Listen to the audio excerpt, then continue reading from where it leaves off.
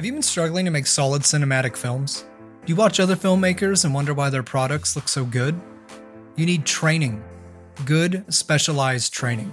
Something that is easy to digest and that you can take safely at home. I'm not talking about college. I'm talking about full-time filmmaker. Parker Walbeck and his team have put together an amazing course with over 400 training videos. Everything from Wedding Video Pro with Jake Weisler to how to edit with Premiere or Final Cut. Imagine getting proper, real-world training you can do at home. Imagine the impact that would have on your work. Your skills increase, your quality increases, and then so do your prices. Click on our affiliate link below, take the free online training on their top 10 secrets to achieving cinematic shots, and see what full-time filmmaker can do for you. We did it, and it propelled our business. Hey everybody, and welcome to Wedding Videography for Beginners. I am your host, Phil Beabout, and today we are talking about working with luxury planners with David DeCicco of DeCicco Design. I knew going into this was going to be a great conversation just because David is he's just such a good conversationalist. Like he's an unbelievably good speaker. So I knew that this is going to be a very good podcast. And, talking to him about his design process, what he's looking for in other vendors is very important for everyone to kind of listen to and understand, because it gives you a window into what a luxury planner is looking for when it comes to working with a vendor.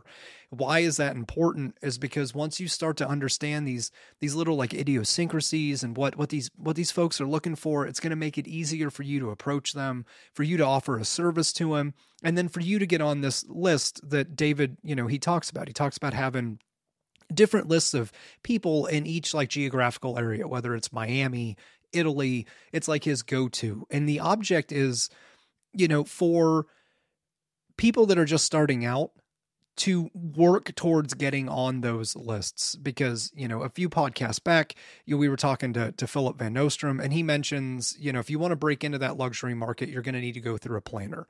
Well, now we have a planner on that's talking about what you need to do to work with them and to work effectively with them. So it was such a good privilege. It was such a great conversation.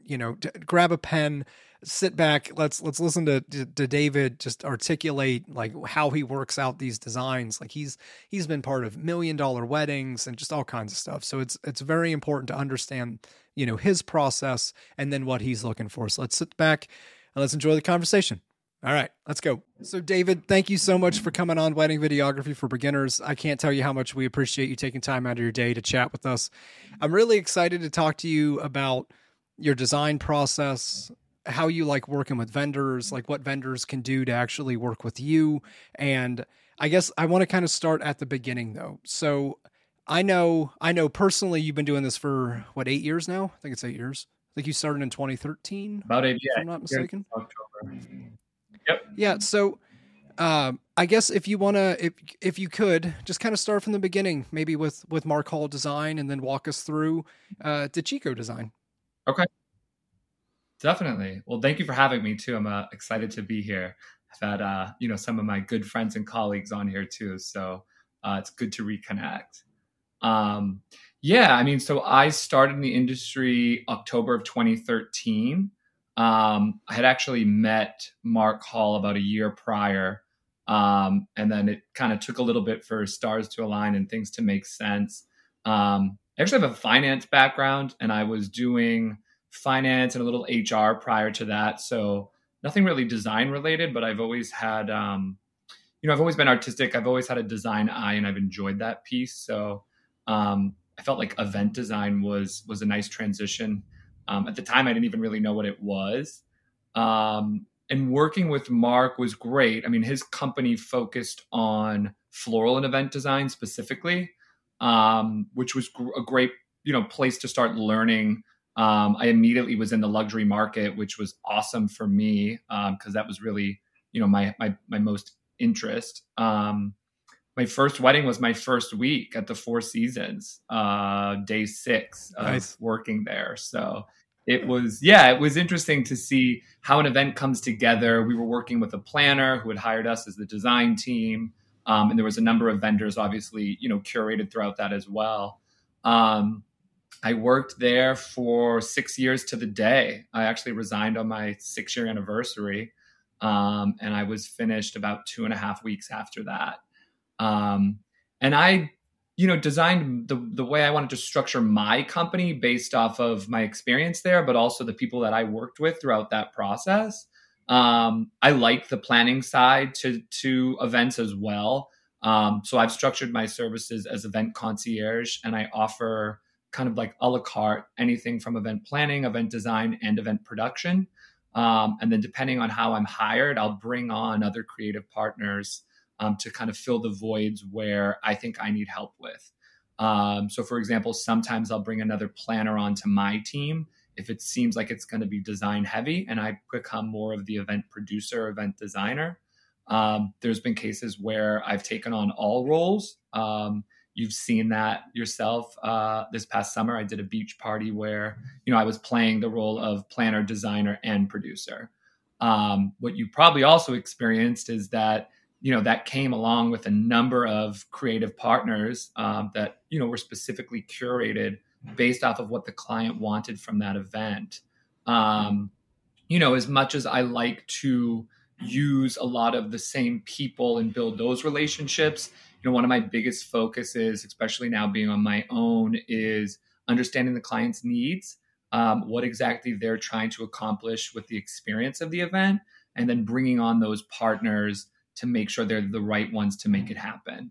And sometimes that's locally in Boston, and sometimes that's beyond. Sometimes there's cost that goes into play with that as well. But really the focus is, why is this person becoming part of my team?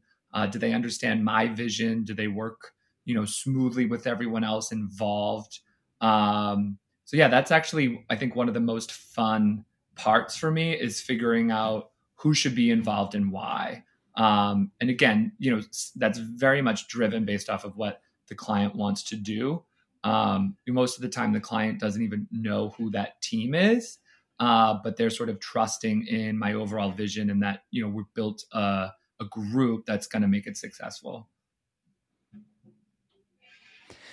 Yeah, I mean, just going back to the Beach Bash, one thing that I thought was unbelievably impressive was the way that you were making changes on the fly. So, there were sometimes there were things, weren't going as planned, and you adapted to it like very, very well and very quickly. Then you were able to shift gears, get things resituated, and, keep everything moving, which is, I think that's an unbelievably good trait when you're in an environment that, one, you can't really make a mistake with because everything is unfolding in real time, right, like weddings. And two, you can just make that like, hard 90-degree turn, adapt, we call it prioritize and execute. So that's a military thing. Like you prioritized what was going on, and then you executed exactly what you needed to do based off that priority to keep everything rolling for that party, which is a really, really impressive, trait. Like, and I think that's probably what helps. Yeah, I mean, I'm pretty sure that's what helps. No, go ahead. I always tell people, I always compare what I do to, like, I design temporary interiors, and unlike interior designer, our timelines, they can't change. You can't suddenly have, someone you've subcontracted say, hey, this project's going to take an extra 3 weeks. One of my, again, favorite parts about what I do is really that on-site, the production moment when everything's being set up, or even when the event's happening, and having to ad hoc like that. There is such an adrenaline rush that entire time. Sometimes you're almost moving too quickly. And again, this is why, having the right people around you is very key as well. That scenario, a couple things came into play with that beach party. We changed the date of the event the week of because the weather was not going to be as nice the night before. We actually moved the location on the beach to where it was going to be so that it had a better view. And then there was a couple other things. I mean, we were setting up an event on a beach, and we had to time that with the water, the sun, the weather, a lot of things that you really just can't control. So yeah, I mean, I like to call it adrenaline. It's definitely could be replaced with the word anxiety or stress in a lot of times. It's interesting. I will say this: the last large event that I produced, you were also there for. It was the Halloween fundraiser I had for my 1 year anniversary. We did a fundraiser for the Black trans community, and yeah, that was an adrenaline rush too. I mean, that same week, we had to have it outside because of COVID. It was freezing cold. Thankfully, the party was on the earlier side. That was the last big event that I produced. And, over the past almost 5 months now, 4 months, the thing that I've missed the most is that feeling, that adrenaline. Yeah, it's been hard not having that piece. I actually have my first wedding next month. It is April 17th. My first wedding was supposed to be last year, April 18th. So it's almost a year to the day, the same Saturday, different client. And this wedding's actually in Miami. So it's 30 people. It's outside at a client's aunt's house on the water. So it should be really cool. I'm excited because it's something small to kind of ease myself back into it. I'm looking forward to a little bit of the stress and the adrenaline. And I think it's going to help really kind of jumpstart me again to get ready for what the season has in store. As we talked about earlier, things are starting to get busy now in the Boston area, thankfully. I'm lucky I have another wedding May, one in June, and then August. I think I'm every weekend, which is almost the same as September. So the fall's going to be crazy for sure, but I'm excited to almost have like this slow ramp up period. It should be really good.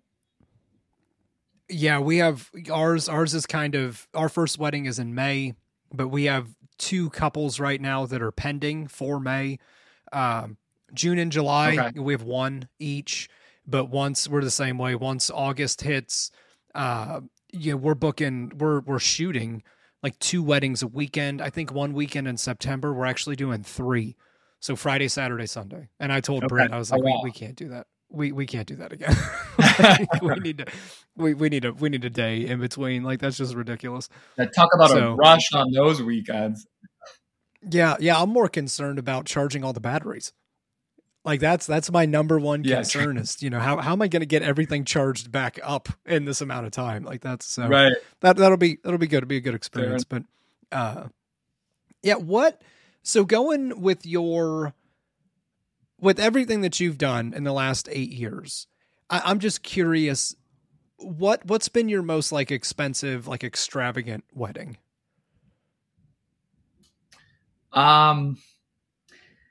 So I would say I've been a part of weddings that were definitely more expensive. Well, let me rephrase this differently.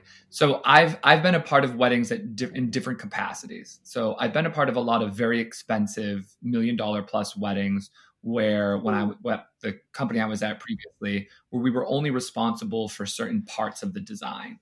There was one wedding where I was responsible for planning it and designing it and producing it. It was one of the first that we did at Mark Hall Design where we took on all of those roles. And it was a wedding up in Hildene in Vermont. It's the old Lincoln family home. And we actually bought out the Taconic Kimpton Hotel in Manchester for a few reasons. We needed the number of rooms that they had. And the client really wanted to kind of have control of the space. We actually were able to redesign the way the furniture was set up in the common spaces. We could add elements of the client's history to make it feel more residential or more like their home. We also used the hotel to host the welcome party in their restaurant, which again, we had full control to redesign the entire space. Nice. They also hosted the Sunday brunch. That was the biggest one I've been a part of, where I was kind of flying at the seat of my pants in some ways, to be honest, dealing with things like transportation and being the one who's like physically on the bus, going back and forth, making sure guests were arriving there. It was just never my background. For the most part, I always had planners that were hiring us to help with the design side. So it was a great way for me to really appreciate what all those planners do for sure. And then learn it firsthand and really, again, like you were talking about earlier, just having an ad hoc in those moments. That I would say was more stress than it was adrenaline. But I definitely learned, the importance of enough transportation, things like that, and making sure you have enough hands. I mean, it's a large task when you are doing multiple roles that you really, have to be doing multiple things at the exact same time. So again, like we mentioned earlier, it just goes back to making sure you're bringing on people on your team to handle those different tasks so that you can not have to be 2 or 3 people. Yeah. There's a lot of trust that goes into that entire process. So, while you're on the bus shuttling people, there has to be somebody inside the venue. Like there's a lot of moving parts with something like that. So that's definitely not lost to me. Not to sound corny, but do you have like a favorite wedding location? Have you had like a favorite, like was there like one wedding or one event that just sticks out that you were like, man, that was fantastic? Like, one that sticks out. To be honest, like not really. I feel like there's so many venues that I've worked at multiple times. I think like at this point in my career, what I'm really trying to do is work at new places. I have a couple weddings coming up that are in locations that I've never been before. I guess if like to answer your question and give you something, like the Boston Public Library, I think is one of my favorites, specifically being in that courtyard. It's such a grand location. I like that old world feel outside of being in an actual hotel. The Harvard Club in Boston gives a similar vibe to that.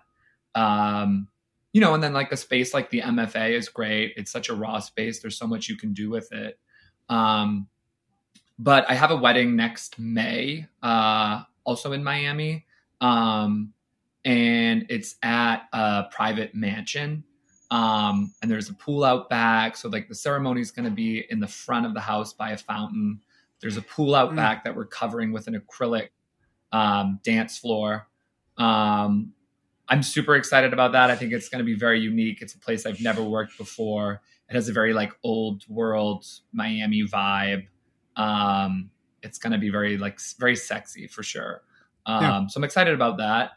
Where else? Yeah, I honestly like doing a private wedding at a home. Sorry. No, I was going to say on David's website, he has this amazing picture of the Boston Public Library. I'm assuming that you did like the florals and that kind of stuff because it's this nice, like beautiful wide angle shot. The couple standing in the middle, the ceiling's lit up like a light purple, and you have like a light pink, light red, the floral arrangement. That's good. Like the symmetry is perfect. Like you guys got to check it out. I was looking at it earlier. Like it's a visually stunning photo. So just like that's as soon as you said the Boston Blossom. Yeah, it's the blossoms. It's cherry blossoms. Yep. Okay. Yeah, that was actually my first wedding I ever produced there. That client, I actually still speak with to this day. They were amazing. The bride's family is actually from Japan. And that's where there's a lot of cherry blossom groves. And that's really what we were trying to recreate there. I remember walking into that space. I always do a walkthrough with the client a little bit towards the end of cocktail hour. So make sure they can have their own moment in that reception. And her mom, was just in tears. She loved that, it was very reminiscent from home for her. So that was a very special moment for us. That's really one of the main reasons I think I'm in this industry, specifically on the design side too. Everyone always talks about the experience and, evoking emotion and how do you do that? And how do you translate, a client's, not just their vision, but like who they are into that design. And not everyone has those emotional moments, but I'm an emotional guy. I kind of wear my heart on my sleeve. And yeah, I live for those moments. It really makes you appreciate what you do when you see someone really touched by your work. Um, and with that said, I think in terms of design, so many people historically look at it as you're creating just the static moments, right? Like when you're talking about rentals and you're talking about floral design and how the room looks. And I like to really think of it beyond that, where think about it like this way too, like a photographer as opposed to a videographer. There's only so much that a photographer can capture as opposed to what a videographer does. Now, if you have a really great photographer, you can capture all that emotion and you can capture all that experience. Videography, you get to see that experience actually happen, that emotion coming out of that person, that full reaction. For a designer, I love the video piece or the moments within that production, where the lighting changes and you see people react, or you see a new performance come out. Those are the moments when you're talking about design with clients, especially on the luxury side. It's an educational process to help them understand, I'm not just creating what your room looks like, but I'm also helping you design the mood and those moments and how we're going to make those happen. In a lot of ways, you're kind of manipulating how guests are going to respond, what they're going to look at, and the timing of when that all is going to happen. I also kind of describe what I do as creating a theatrical production for this 5 or 6 hour period and helping you design how that's going to work and how we're going to have your guests experience those moments. And that's transitions with lighting, with music, with different locations. That's one of the most exciting parts. Yeah, and I mean this is actually a perfect time to segue into that design process. So what you want to talk to me just a little bit about, like when say I was a client and I come to you and I'm like, hey, David, I'm interested in your services. I want you to make this amazing production for my wedding. Like I want you to push my wig back. So how do you start? Can you just talk to me a little bit about just your actual process for, working into these elaborate, productions? Yeah, of course. Most people originally, that initial conversation is chatting about the basics. Where are you getting married? How many people? What are your goals? Why'd you choose that venue? Tell me a little bit about your relationship. It's really those sort of fact but feeling questions. I sometimes like to make people feel a little bit uncomfortable. Every time on that initial either call, but it's been calls lately, usually I prefer to have it in person. I always feel like I'm on a double date, or I guess they're the double. I'm the single person here, and I'm sort of on a date with a couple, which I guess is very common these days, maybe. It's just trying to figure out, if you can make someone feel not necessarily uncomfortable, but having a question okay, what is he trying to get out of me? My goal is always translating someone's personalities, their backgrounds, their relationship into the design. And that process can sometimes be hard. But it's really, trying to figure out what's a priority to them and what's important. Most people come to me because they think I just do floral and event design. Because historically that's what my role was at the company I was at previously. It's great to talk to people and then start to talk about lighting, rentals, custom fabrication, and really how you're developing a room. I think in the beginning, most people sometimes are a bit overwhelmed with that process. But I think it's necessary to start getting their brain turning. Say it again. I was saying that's a lot. That process is a lot. So.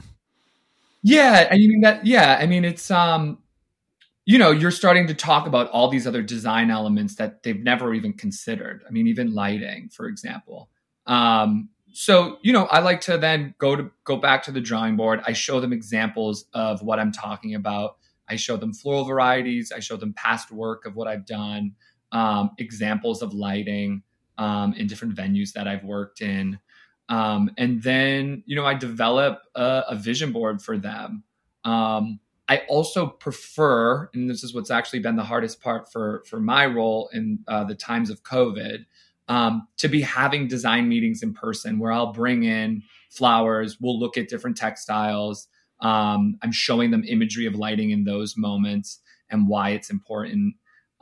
It's really, again, it's like you're asking those fact and feeling questions in the beginning, and now you're actually feeling elements in person together and helping people understand why it's important to see these things, to feel them, to experience them. And then I always like to have a presentation for my clients so that they can see, all these elements that we've chatted about coming together. So it's really sort of this funneling process of tell me your priorities, the colors that you like, flower varieties, tell me about your background, and then, using each element of design to translate those conversations. And it just gets closer and closer until we finally figure out, exactly what I'll be producing for you. And throughout that process, it's conversations about, again, the flow of that evening. And then how are we tying these elements in so that, your music makes sense at these moments. I think it's a very hands-on process if a client wants it to be that way. Sometimes I have clients who just say, honestly, this is the space. You kind of have free reign. What do you want to do with it? I did a holiday party. It's for a corporate client. I've done their party the past 6 years. So this past December, or let me rephrase that, December of 2019, it was 2 months after I had launched. This was my first time doing their party on my own. And the client always likes to come to me about 6 weeks prior to the date of the event, which is always interesting because they always have a very clear sort of idea of what they want, but no vision for it. So knowing this, I'm always preparing for this earlier on. This past year or 2 years ago, we did full carpet installation, drapery treatment. So I sort of had to anticipate what they might want to do. And with this one, I really sort of designed something that I wanted to have as a party. I was actually very fortunate that it was at the Four Seasons in Boston. They had come back to me and said, hey, we have 2 events in the ballroom the day after your client's party. Would it be okay if we reused your design? So I went back to my client and I said, hey, the Four Seasons reached out. This is totally your choice. You're paying for all of this. Is it okay if we use it for the hotel? And she said, yeah, I don't mind at all. And I said, okay, well, I have an idea too. I want to actually have a 4th party in this space. And I thought about throwing a launch party using that design. And she said, you do whatever you want to do with it as long as I'm not liable. So we ended up doing 4 parties in a 27-hour period. It was wild. It was, an amazing holiday party for the client. The Four Seasons got to utilize it twice. And then I got to host my launch party in the same room. So the funny part about the whole situation was when you saw the room, it was actually a design for a party that I wanted to have. And I never thought when I was designing it, it was actually going to be a party for my company. So I felt very, very fortunate that that all fell into place in the way that it did. And even the guests that I got to have there was really, an accumulation of all of the people in my life that helped me get to that place, personally, and then within the industry as well. It was a great experience. It was sad to not see anything like that happen this past December, but I'm hopeful for this upcoming one. Yeah, everybody is in the same boat as you right now. We're all hoping for the same thing. We all want everything. I'm glad that now in Massachusetts, weddings can have 100 people indoor, 150 people outdoor. Like that's a big step compared to, 20, 25. Yeah. So that's, we just need to keep plugging along. So I get my second COVID shot tomorrow. So. Oh, really? Yeah. That's awesome. I'm stoked, to be honest. I'm still waiting. I'm still waiting to get an appointment to get my first one. I had it last March, so I'm not, and I'm also not someone who's high on the list of someone who has to have it immediately. So I'm patiently waiting, but I'm definitely ready. With going down to Miami next month, and after I'm skiing.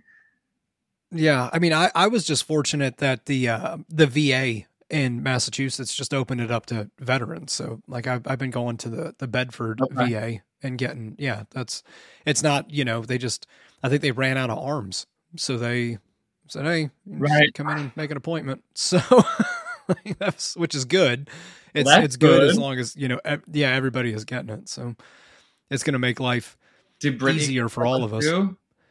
No, no, I can only do it because I'm a veteran enrolled in VA healthcare. Right. So yeah, Okay. she's on that list. I don't know if you've seen that where everybody kind of put their name in the hat a couple of weeks ago. Yeah. So There was a, I put my name in it too. And I got the text like, we have your information when it's ready to make an appointment. So I'm just kind of waiting for that piece to come through. yeah, Brittany's in the same exact boat. So same thing. Okay. What, Makes sense. out of curiosity, if you have a client that's kind of like putting up roadblocks, like consistently, like I don't like this design, or I don't like this floral arrangement. I don't like the way that you have this, light Right. coming through. What's your process to kind of get around that, break down those barriers, and then, keep moving forward? Yeah, that's a good question. I think obviously you want to be respectful of everyone's thought process and their opinions on it. Um, it's tough sometimes. I'm so emotionally tied to my work because I really, try to put pieces of me even in all of my designs. I think it's important for your work to be authentic. So sometimes you have to sort of separate your feelings in those scenarios. And I always tell people, after I present something or even before, let me know if there's anything that you want to change. I'm not going to be offended by it. The idea is that although it's my work, it's representative of you. Mm-hmm. So in those moments, I go back to the drawing board. I really try to figure out, hey, or I'll say like, this is the reason why I decided on this based off of this conversation that we had. Has something changed since then? People change their minds. People suddenly don't like a specific flower or color, especially over this past year. I had weddings that were designed and finished and ready to go, and now they're a year and a half later, and now suddenly maybe someone doesn't love an orchid anymore. Or they used to want an all white wedding and now they want it to be, blue. Yeah, I mean, it takes patience on that end, of course. But I think figuring out the reasons as to why, and the driving factors as to, why they don't like it is really kind of helps you figure out where to go from there. I think I've been fortunate in a lot of ways where I haven't had anyone say like, I absolutely hate this. I did have a design presentation with a client recently who loved just about everything except for the high centerpiece ideas. And sometimes it's hard, when you're trying to mix somebody's goals and what they want with a budget that you've also been giving. That's a hard thing to blend sometimes. People want a lot of things, and sometimes they don't want to spend what it takes to get there. And it's just educating people on the reasons as to why. I find myself a lot of the times, I guess one of the reasons how I try to save myself is that I'm very specific in the language that I put in terms of things. Sometimes people say, why did a centerpiece go up in price when you made it all white flowers? Well, it started with foliage and branches in it. It's a much less expensive piece of product to invest in. Or, having a table with a linen versus a mirrored top. You have to be aware that there's a lot of emotion that goes into it for your client too. So I think being sensitive to that is important in making sure the end result works for their budget, but also works for, what their goals are in it. That process can certainly be hard sometimes. Yeah. I mean, it sounds exhilarating, But at the same time, it sounds just Yeah. unbelievably stressful at the same exact, like you're treading a fine line between pulling your hair out or like what. So, Right. yeah, I mean, but with it's an all, interesting, yeah, yeah, no, it's no, an go ahead. Go interesting ahead. industry to be in. Because it's an interesting industry to be in because you're really, especially with custom work on the luxury end, when you're doing something that hopefully for the most part is the first time you're doing it or a variation of something new. It can be hard to put a number on those things, and until you actually do it and you see what it takes, it might have taken a lot more than what you thought it would on the financial side. Um, I've tried to brand my work so that you recognize it each time, but so not that it looks the same for each client. There's a balance between doing super custom work every time that becomes somewhat hard to figure out on the financial side, and doing work that doesn't look the same every time because you know how much it's going to cost. Have a lot of respect for a lot of the high-end designers in our industry.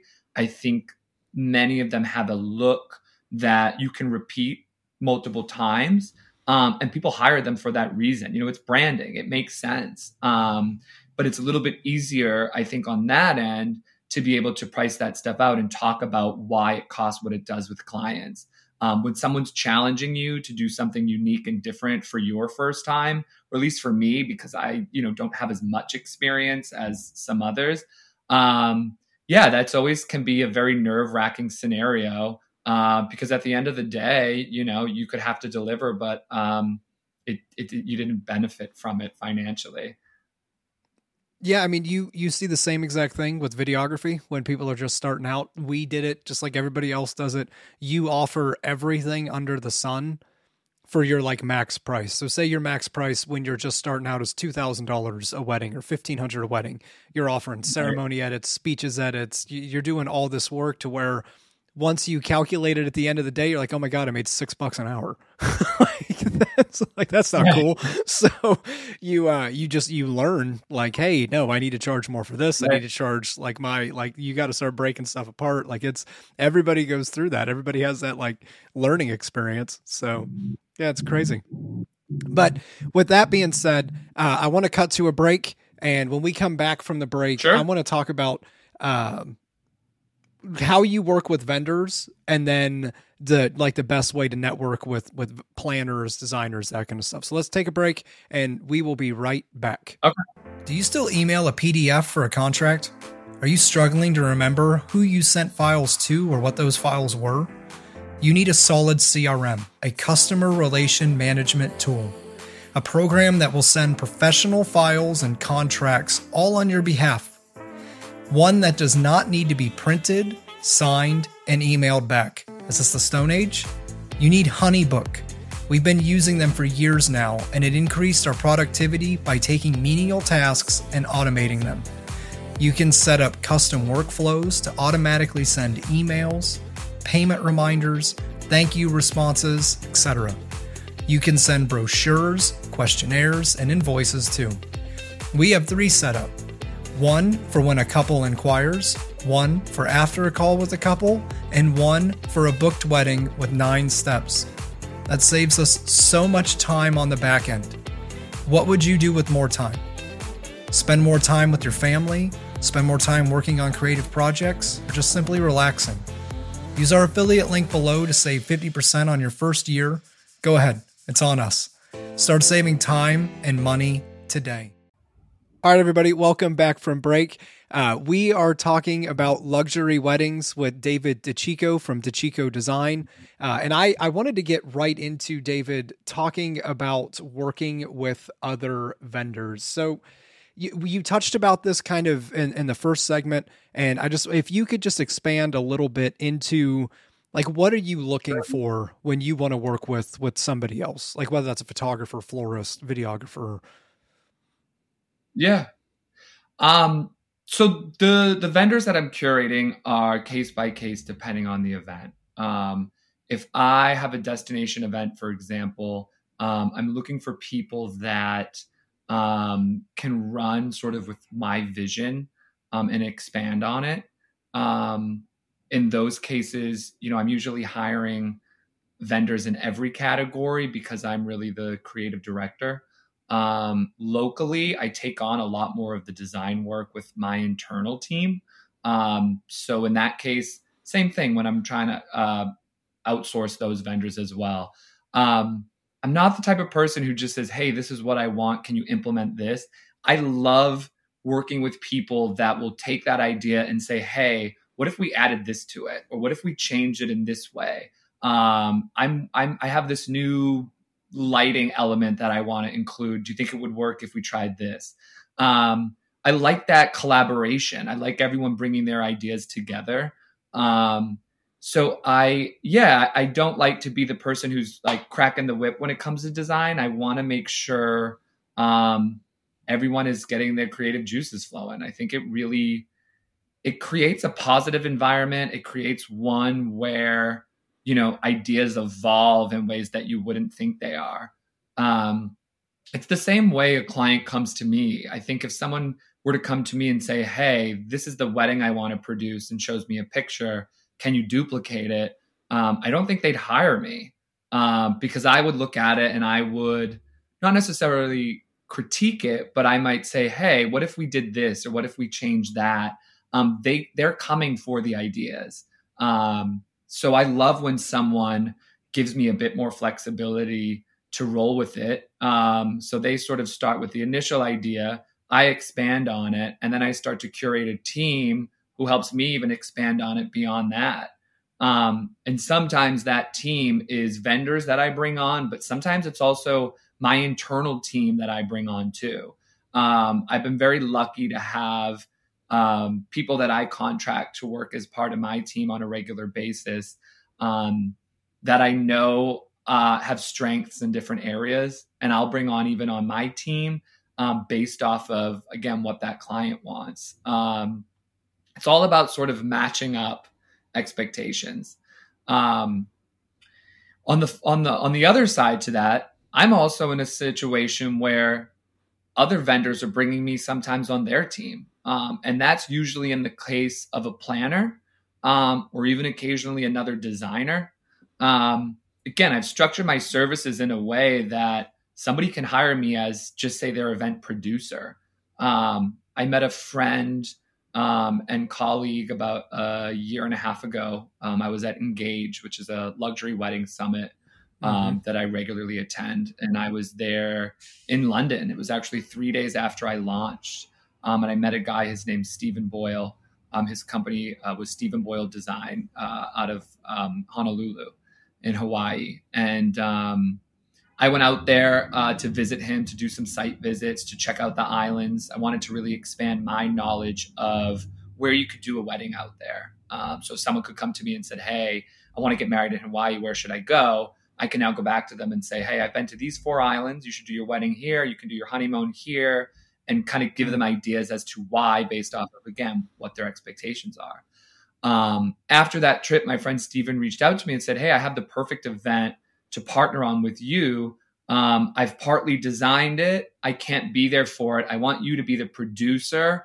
I want you to sell it. And I also want you to expand on the design. And so for me, it was a perfect opportunity. He had already curated the vendors that were going to help implement it and had the team. He just wanted me to come on to actually physically be there for the 4 events and to sell it to the client and create, expansions on his designs. I think far too often in our industry, there is a lot of competition within designers and planners where I've really kind of tried to pull the ego side out of it and say, well, what if we sometimes overlap in terms of what we provide? But if we come together on an event, imagine how much more diversity within the work could be translated for our client. So like, for example, this Engage Summit that I go to often, I went to it in Italy about 3 years ago. So if a client came to me and said, hey, I want to get married in Italy, I would know who to call out there to hire to bring on as part of my team. Now, locally, a lot of the stuff that they would be doing, I also do. But essentially now we're just partnering together. Like I can do the floral design, But to do it physically in Italy would be not that cost effective. There would be a ton of learning curves. So what I've tried to do as also part of my business model is curate relationships with people locally throughout New England and essentially all over the world, so that for a client, we can figure out the best person to work with because they have experience in that location. It's a time saver, which is also a cost saver, and they're getting the collaboration of multiple creatives coming together. And honestly, I mean, I've been able to really build that model from just traveling on my own and going to different venues, and really networking at Engage Summit. I think I mentioned earlier in this conversation, I have my first wedding in Miami next month. I instantly knew who to call, and a planner friend, a designer friend, and a photographer friend down there to say, hey, are these numbers feasible in your location? What are the vendors that I should reach out to? Makes my job a lot easier, but I think the client gets the benefit because of the efficiency factor. And so they're not spending as much money investing in me and figuring it out. I already know the people to help me figure it out. So yeah, I mean, the relationships are the most important thing in this industry, whether they're locally or outside of where your main work is produced. Yeah, it's so Phil talked a lot about Engaged and how Engaged is what really propelled him, like it bumped him into that, luxury market by attending those. And Brittany and I have been looking into it. Like I think Breakers is sold out. I think there might be a couple spots in Italy that's open. And then I want to say the Bahamas in December is open. So we've been kind of going back and forth on what we can do to jump on this Engaged train, because that seems to be just a wonderful, well put on event to really like network and meet people that do extremely high end, people like you know what I mean? Like Phil met you at Engaged. Like it was, you do very curated high end luxury weddings. And that's really the way, if you want to break into that market, like you have to do things like go to these summits in order to meet people, network, and then be part of the teams that David is talking about. Like, you want to be on this list of people that he goes to in that geographical area, because that's wonderful for your portfolio. So David, what are some don'ts with you? Like if I'm a vendor and we're working together, like what are some things that I should not do, with you? Some don'ts. I don't have a bad attitude. Like I've been in scenarios prior to having my own company, where if there's negativity from anyone on site, it really translates and it kind of affects everyone around you. I hope and I think the people that work for me, when I actually am doing events, would say that the environment that we create in an effort to produce this is one that is positive and it's fun. I know that things can go wrong. You've seen it happen with me. And I think staying positive is really key to be able to ad hoc, to make it look like nothing's happened, or to edit, whatever you need to keep that experience going. That's really my biggest thing. I think making sure people listen, and take directive well. When I'm on site, if something's time sensitive, I can certainly be very direct.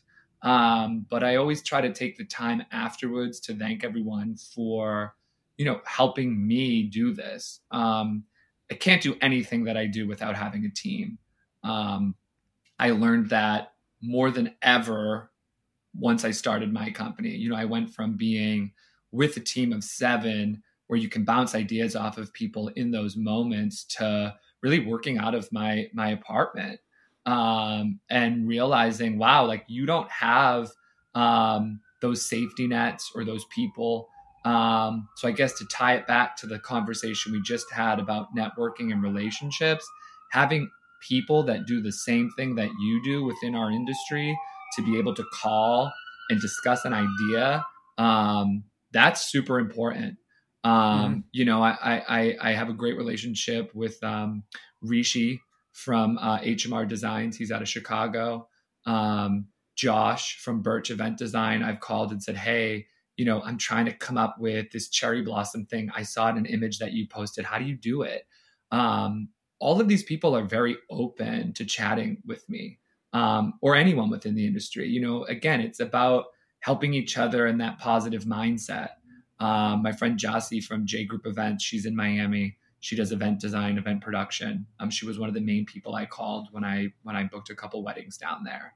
And I think just being genuine, staying positive. So to roll it back to being on site, don't have a negative attitude.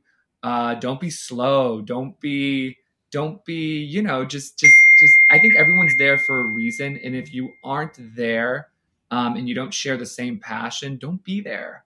Why do you want to be there? It's too stressful. It's too intense of a job to be spending a Saturday with a group of people and be unhappy. I think the key to it is, realizing, hey, at the end of the day, something's going to come out of this that's positive. And let's just keep that in mind the entire time. Yeah, that was a really good answer, David. I one thing I kind of want to go back on a little bit was when you said sometimes you are direct. Yeah. And I think what people need to realize is there's nothing wrong with that. Yeah. Like there's a time and place. Totally. And if something needs to be done and it needs to be done now, you're obviously and from a military standpoint, you're in command. So it's your responsibility to ensure that whatever X is gets done. So it's okay to be direct. Yeah. It's okay to be short at times. Like it's just, hey, you need to go do X. And then if you're working with a good vendor, they'll understand that, that's not personal. It's, I need to go do this because, something in the timeline might get screwed up, or, you know what I mean? Like an event or a thing that we had planned might be off track and I just need to go do X. It's not David being, facetious or, degrading. It's, hey, we're on a time sensitive moment, go do it. Like I think people, I think people will take offense to that. And I think they just need to understand that it's not meant to be offensive. It's you have a job to do. You need to go do it at that moment in time. You know what I mean? Like people aren't being rude. Yeah. I don't know. Do your job. I think the key is, the follow up to make sure that it's known that what they did is appreciated. Because it's really important, that piece, because you want to make sure you have people that do actually want to come back and work for you. And I've tried to, a lot of times, I'll even overpay people, for example, that I'm paying hourly and just add a little bit more at the end. You want these people to feel like, like you're not constantly giving them 40 hours of work every week. It's hard to be a contractor and have someone say, hey, can you work for me for 10 hours for this weekend? Or can you give me a 16 to 18 hour day on Saturday where you could be at the beach?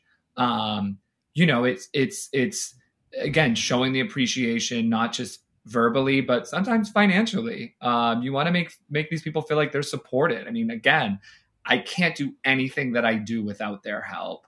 And the other thing I will say that I do, or maybe it isn't necessarily a don't, but a do that people should be, is I love working with a vendor and people that are totally flexible in terms of what their role is. So like, for example, if I hire like an assistant planner for the day, sometimes they're doing design work too. If all of a sudden that's what's needed in that moment, that's what happens.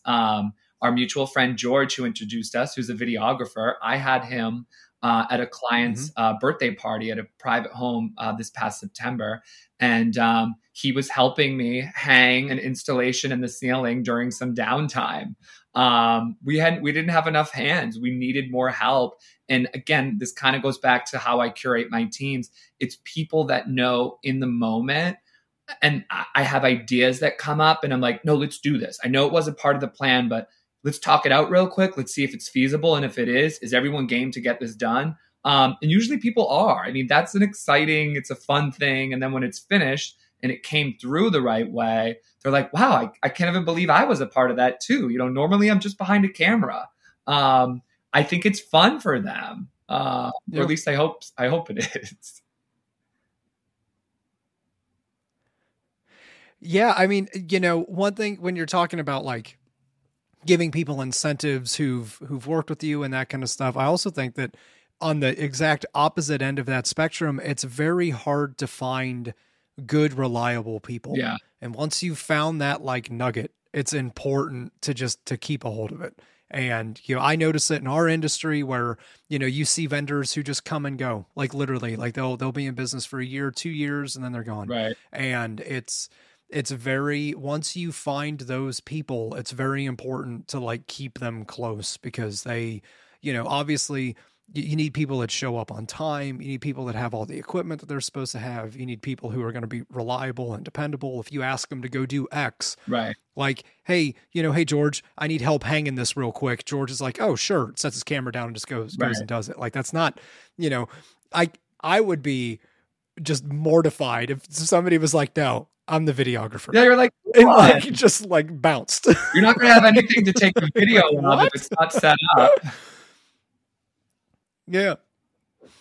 Yeah, no, it's yeah, so it's crazy. Like so it's important to find those good people. And I guess rolling with that, what kind of recommendation do you think you could give to people that are starting out, people that have been in business for 2-3 years, they got their foot in the door now, and they're trying to build that relationship with, that like luxury planner, luxury designer? Like, how do you think they should go about starting to kind of curate that? Yeah. I mean, it's funny. I feel like, that's still me in some ways, right? Like when people said, you're starting this company, everything's new and fresh. It wasn't, because I had been doing it for a good amount of time and I already had a lot of those relationships. I was lucky in that regard. But to be able to expand, I had to start fresh with some of them too. I think it is making sure you follow up with them, keeping that constant like conversation going. But show them you have value, show them like what your value is and why it's different than the people they currently work with. Maybe, give them an opportunity to work with you. Give them an opportunity to work with you and maybe, cut them a break in some areas or something, or say, hey, here's a couple areas where I'm going to offer you these services at no cost. Let me show you what I can do. I've even had conversations with other designers or planners where I've said, hey, if you ever want extra hands, I'd love to just work with you and see how you operate. Offer yourself at no cost. And I know that's hard, especially when you're starting out, because, it's a tough industry. And everyone's here at the end of the day to make some sort of money, or has to. But yeah, if you can find ways to make concessions on what you do, to build trust with someone, I think that's important. Authenticity is one of the most important things. And then being a trustworthy person. And I know that sounds like a no-brainer, but I think it's very easy to see when someone is not authentic, or if they're blowing smoke. So stay far away from that. And I think everything else will kind of fall into place. Yeah, no, that's it's almost like somebody who makes this just extremely banging video of a planner who's at a beach party. It's got like this hype music behind it. Exactly. Talking about the video I made for you. I am so proud. I love that video, to be honest with you. I still go back and watch it. Like, I think, yeah, that was a great night. The music was amazing. Night. I mean, it was really great. I am so fortunate with that. That was, and honestly, like an event like that and something like that is one of my favorite things to do. A social event that is about bringing a community of people together. It's a celebration of this. That was a celebration of the summer. It was a celebration of diversity and inclusivity within what Provincetown represents. And it was a cool opportunity to do something on a beach with lighting and fire elements and furniture and great food. I felt very lucky to be able to produce something like that. I'm hopeful that the social events like that are what's going to start to ramp up, and not just the wedding side. I love a wedding, but as you know, there's a lot of emotion tied to that. But a social event kind of gives you an opportunity to be above and beyond creative and unique, especially with the experience. So I'm hopeful for more of those to come in the near future.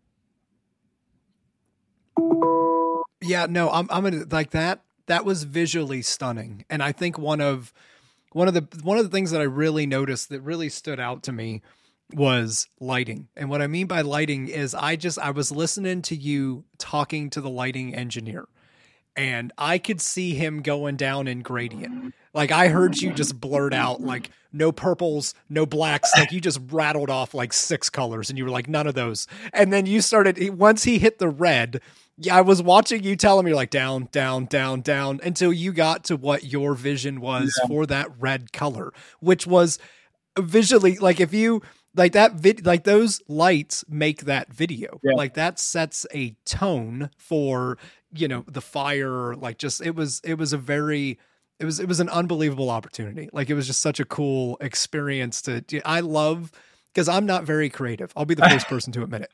And I don't know about that. I love seeing people who are like at work.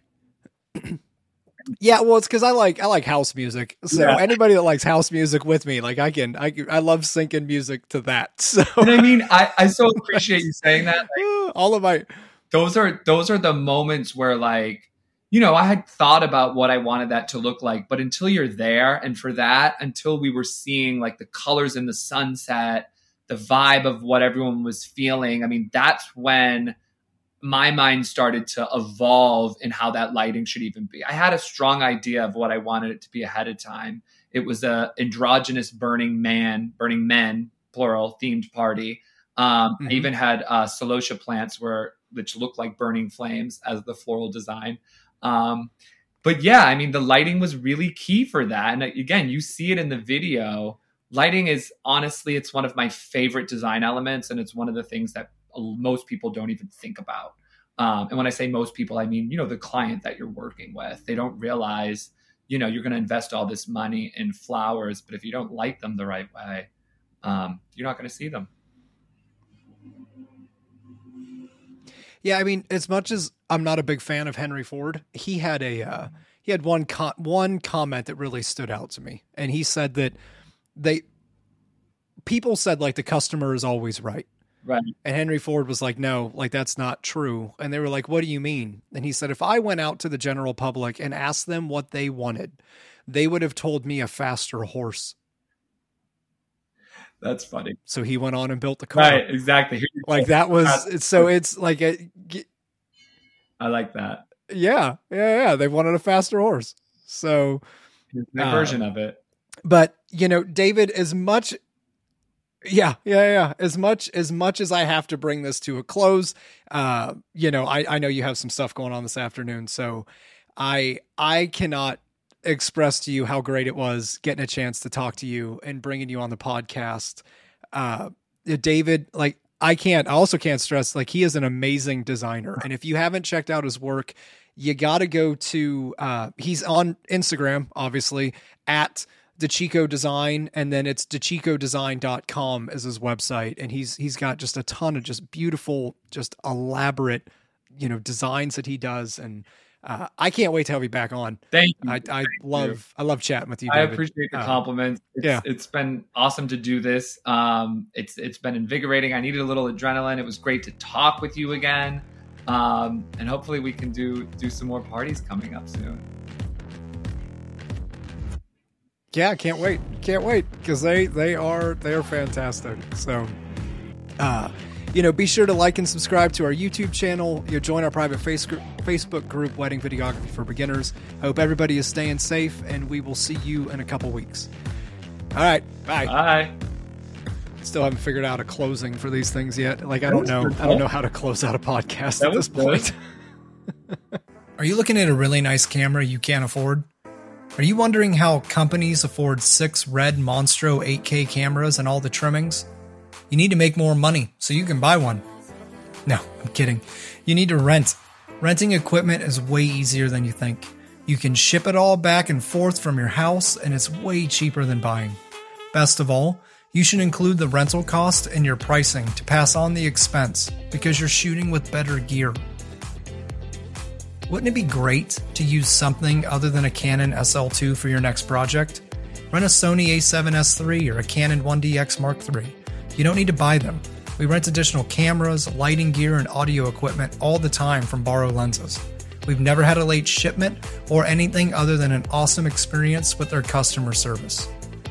Use our affiliate link below to get renting today, and you'll have professional equipment tomorrow.